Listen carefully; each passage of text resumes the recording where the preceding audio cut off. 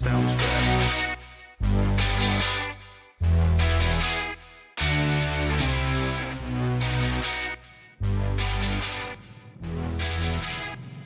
From our studios in North Florida, it's In Black and Right. And now your host, the baby-faced assassin of freedom, Jerry Brooks. Ladies and gentlemen, boys and girls, patriots of all ages, welcome to In Black and Right, the new definition of color commentary. Yes, I am the baby-faced assassin of freedom, Jerry Brooks, your host and tour guide through the wackadoodle world of Joe Biden's America. And believe you me, this got really wacky, and of course, I'm referring to the biggest news story of the last 2 days, which is the ouster of Kevin McCarthy as the Speaker of the House, the first time this has ever happened in American history.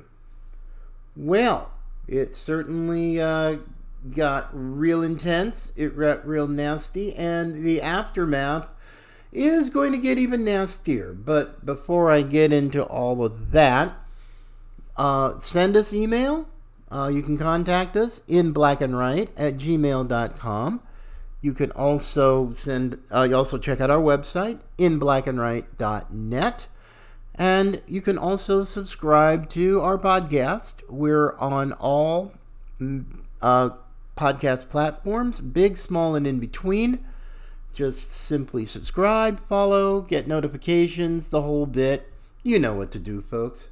And tell your friends, because we are still just celebrating being named one of the top 20 Black conservative podcasts of 2023 and are encouraged to follow. So, I'm loving that. But of course, let's get on to the real nitty-gritty. Yesterday, the House, in a 216 to 210 vote, voted to give House Speaker Kevin McCarthy the boot. Now, of course, it was just plain ugly on the floor, and I understand that. And, of course, everybody's new favorite person to hate, at least amongst the establishment rhino uniparty Republicans, is Florida Congressman Matt Gaetz. Yep, he was one of the 8 who joined with the Democrats to give the ouster to McCarthy. Now, of course, you've got others like Ken Buck of Colorado, Andy Biggs of Arizona, Eli Crane, also of Arizona, Nancy Mace, which was rather interesting, from South Carolina, because she's not exactly the most popular among the MAGA crowd, but she voted. And there were others as well. Bob Good from Virginia, he certainly was one. So now, yeah, this was crazy. Now, even Matt Gaetz didn't even expect for this to actually happen.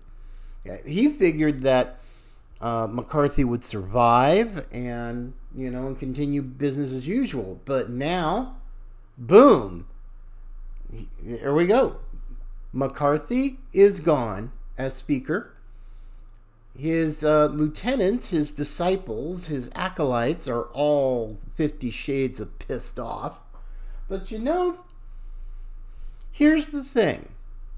Now, I know there were some real ugly things that were said about this whole effort. But the one person I never expected to use such incendiary and just plain crazy unhinged language was former House Speaker Newt Gingrich. Now, last night on Hannity, Sean Hannity's program on Fox, Newt Gingrich said the following things. Voted for McCarthy. 4% voted against him. From my position as a longtime Republican activist, they're traitors. All 8 of them should in fact be primaried. They should all be driven out of public life.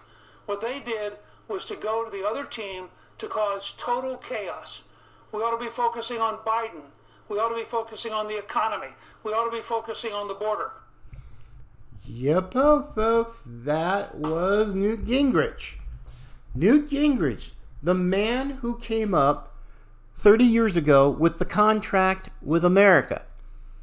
And now he's using language that is just so over the top. It frightens me. I have tremendous respect, and have had tremendous respect, for Newt Gingrich for an awful long time. But to say something that irresponsible, that inflammatory, it's very un-Gingrich-like. I mean, you're supposed to be a statesman, a historian, but now you sound like something out of MSNBC. So, I mean, I'm sorry, but that was just uncalled for and just not helpful, Speaker Gingrich. It just wasn't helpful at all. Now, the problem with the moderates, the other, I guess 100 and maybe 150 Republicans who have apparently had no problem with McCarthy as Speaker, I have to really wonder. And yes, there are. Now, I know some people are like, yay, happy, uncork the champagne, and break out the confetti. It's like New Year's Eve. Now, I tend to temper reactions like that. I do, because, you got rid of McCarthy. McCarthy really was a symptom rather than the problem. McCarthy was sort of the personification of the swamp and swampiness and, the uniparty and having to essentially make deals and pretty much bend over and grab the ankles for the donor class, who are the big donors, for candidates and whatnot, for re-election and recruiting candidates and so forth. But frankly, to those who have all kinds of problems with Gates and the others who weren't exactly thrilled with McCarthy because they believed that the promises he made, he broke. Now, I know that might not be, that doesn't really seem to register in the minds of many of these others who thought McCarthy was the greatest thing since sliced bread. I said, no, sorry. These are people that I really, really wonder if they understand what's really going on. I mean, come on, let's get real here. We're $33 trillion in debt. We've got a $2 trillion deficit right now, and probably another $2 trillion plus deficit come next year. Which means by the time Trump gets back into office, he's going to be dealing with $36 trillion in debt. This is crazy. This is insane. We've got a border that is wide open, like Grand Canyon wide open. Everybody and their first cousin from everywhere is coming into the country. Even the Inspector General's report from Homeland Security said that we're not keeping track of them. We don't know where they're really going. We don't have the addresses that they've given are more than likely fake, because they ultimately want to make it tough for any type of mass deportation efforts that Trump is talking about. And, hey, GOP, get a freaking clue. Some people don't like to be lied to. Okay? They don't. And for the 8 that voted to oust McCarthy, they listened to a group of people that a lot of you don't. It's called your constituents. They were following the will of their voters. And for people like Gingrich to say the things that he said, that's a mind blower to me. Because obviously, if you're going to take that particular tack, your voters mean nothing. You just convince them to send us, we need to have more Republicans. It's like, okay, so you got the majority. And with more Republicans, we still get this crap? We still get a lousy debt ceiling deal? We're still not dealing with the border? We're spending like a bunch of psychotic madmen? I'm like, well, McCarthy in some ways had it coming to him. But that's the past. And for many of those 8 who voted to oust McCarthy, this 45-day continuing resolution was really the straw that broke the camel's back. So now, we have a new set of problems. While the moderates and the uniparty and the establishment Republicans are taking this week to lick their wounds and stew and fume and plot their revenge, and believe me, it is coming. The uniparty strikes back. They will. They will put these 8 and just make their lives hell. They're just going to do it. Because in their minds, they essentially defied the will of the swamp, the will of the donors, the will of the lobbyists and the special interests. And that cannot, under any circumstances, be tolerated. So, come next year, as the primary season's going, there's going to be those, they're going to be looking for primary challengers for all of these guys. They're going to be looking. And they're going to finance them. And they're just going to have all kinds, and especially Matt Gaetz.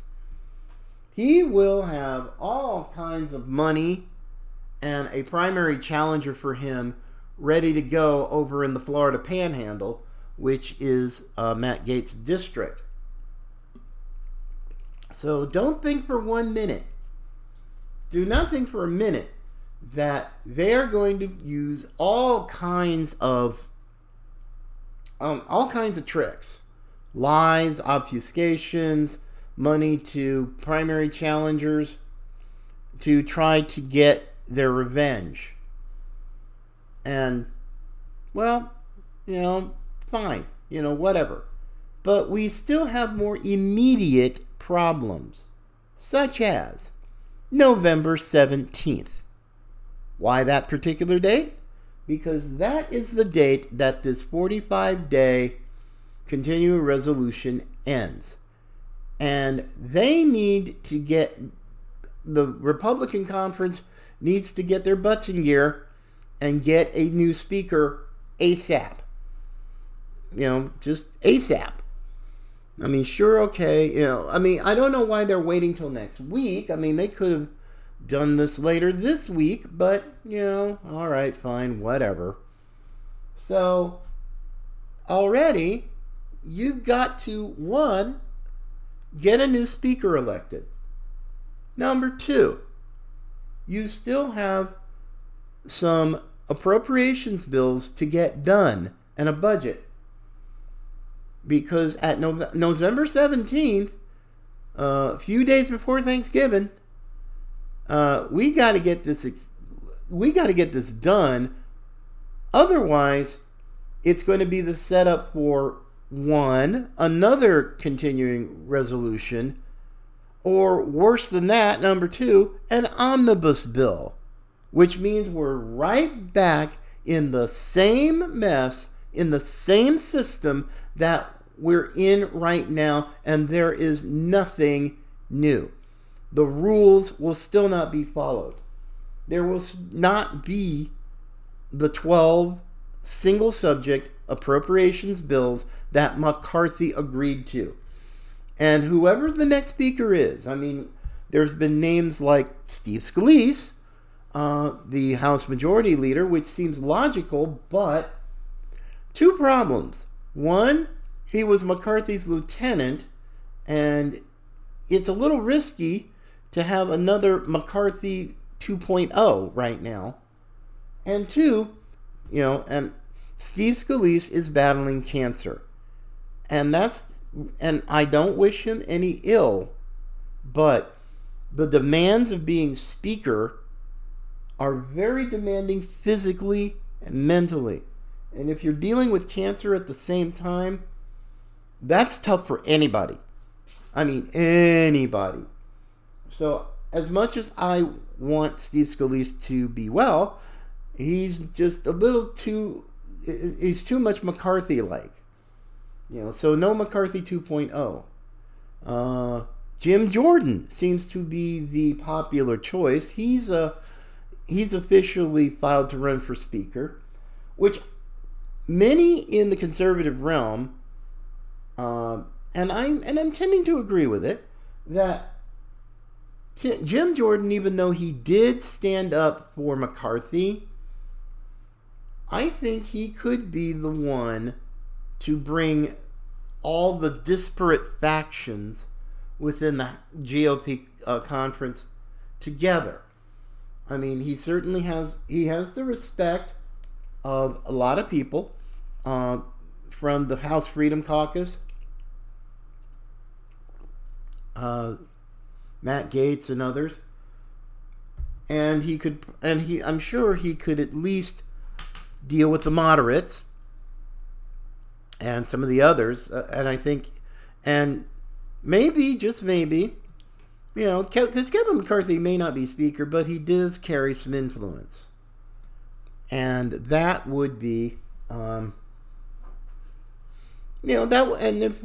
if McCarthy, really wanted to bring some peace and stability right now when it's mostly needed, maybe a sort of behind the scenes endorsement of Jordan by McCarthy could make this transition to a new speakership a whole lot simpler. Because frankly, the Republicans cannot afford what happened in January again. It's like, hey, let's get this done and follow the rules and have someone with integrity to where you're not going to get this craziness and chaos, which was Republican caused, to be perfectly honest with you. It was. But, we have to have bipartisanship. It's like, really? Do we always have to have it? No. So, yeah. So now, So there's a lot of things that the Republicans need to do, and frankly, some of them really need to get over themselves. Because acting like petulant children just because you didn't get what you wanted, and McHenry from North Carolina, my home state, I said, dude, grow the heck up and stop wailing the gavel like you were trying to break it just because you didn't get your pony. I'm sorry. This does not bode well for the establishment types, because all of their efforts to squash the conservatives, the real Republicans, has now come back to bite them right in the backside. Oh, yeah. It is absolutely... And they're not liking it. They're not liking it. These are control freaks. It's like, well, how dare you? It's like, This is a lesson to them that the grassroots, the people that they want to overlook, not only has bark, but it has a little bit of bite too. And so now, whoever the next speaker is, that memory is going to be fresh in their minds, that the grassroots can make your life miserable. So get with the program, have some integrity, get some vision, and make sure you have a spine and some brass ones, because the Democrats aren't going to like it. The media's not going to like it. The media's just going to take the rest of this week and highlight all the dysfunction in the Republican Party. And frankly, that's really not a surprise to me. So you have an opportunity, GOP. You have an opportunity to really become helpful instead of doing business as usual, bending over and grabbing ankles for the lobbyists and the special interests, and do something for the American people. We're tired of this crap. We're tired. $33 trillion in debt, inflation not going much of anywhere except up, people struggling to keep a roof over their heads, people aren't buying houses because the interest rates are so stinking high. I mean, my gosh, the American dream is dying, and yet, what are we doing? You know, we're just basically just kind of sitting there, you know, studying your belly button. It's time for the GOP to wake the heck up, and for all you establishment and rhino types, get over yourselves, because you've just gotten a very hard lesson in reality. So, if you truly care about the American people, get over yourselves, get over your differences, and get to work doing regular order, cutting waste, de-weaponize, de-woke. Get all this crap out of the way. And stop bending over and grabbing the ankles for all the Democrats. This is ridiculous. Start acting like Republicans, because the very people that you are hating on right now, the Matt Gaetz, the Eli Cranes and Andy Biggs and stuff like that, you could be easily primaried yourselves. Don't forget that. Because programs like Steve Bannon's War Room and Charlie Kirk, Jack Posobiec of Human Events, and plenty of others are not going to be putting up with this nonsense too much longer. And, you know, so what's good for the goose is also good for the gander. Let's not forget that. So have your pity party and just get back to work, and I mean work. Work Saturdays, work Sundays. Do the job and get it all done before November 17th, because this is going to be another chance to see if you've got the brains, the spine, and anything else that you need to actually help the American people instead of helping yourselves. And on that note, my friends, I'm out of here. Take care, my friends. See you tomorrow. And as always, Patriots come in all colors.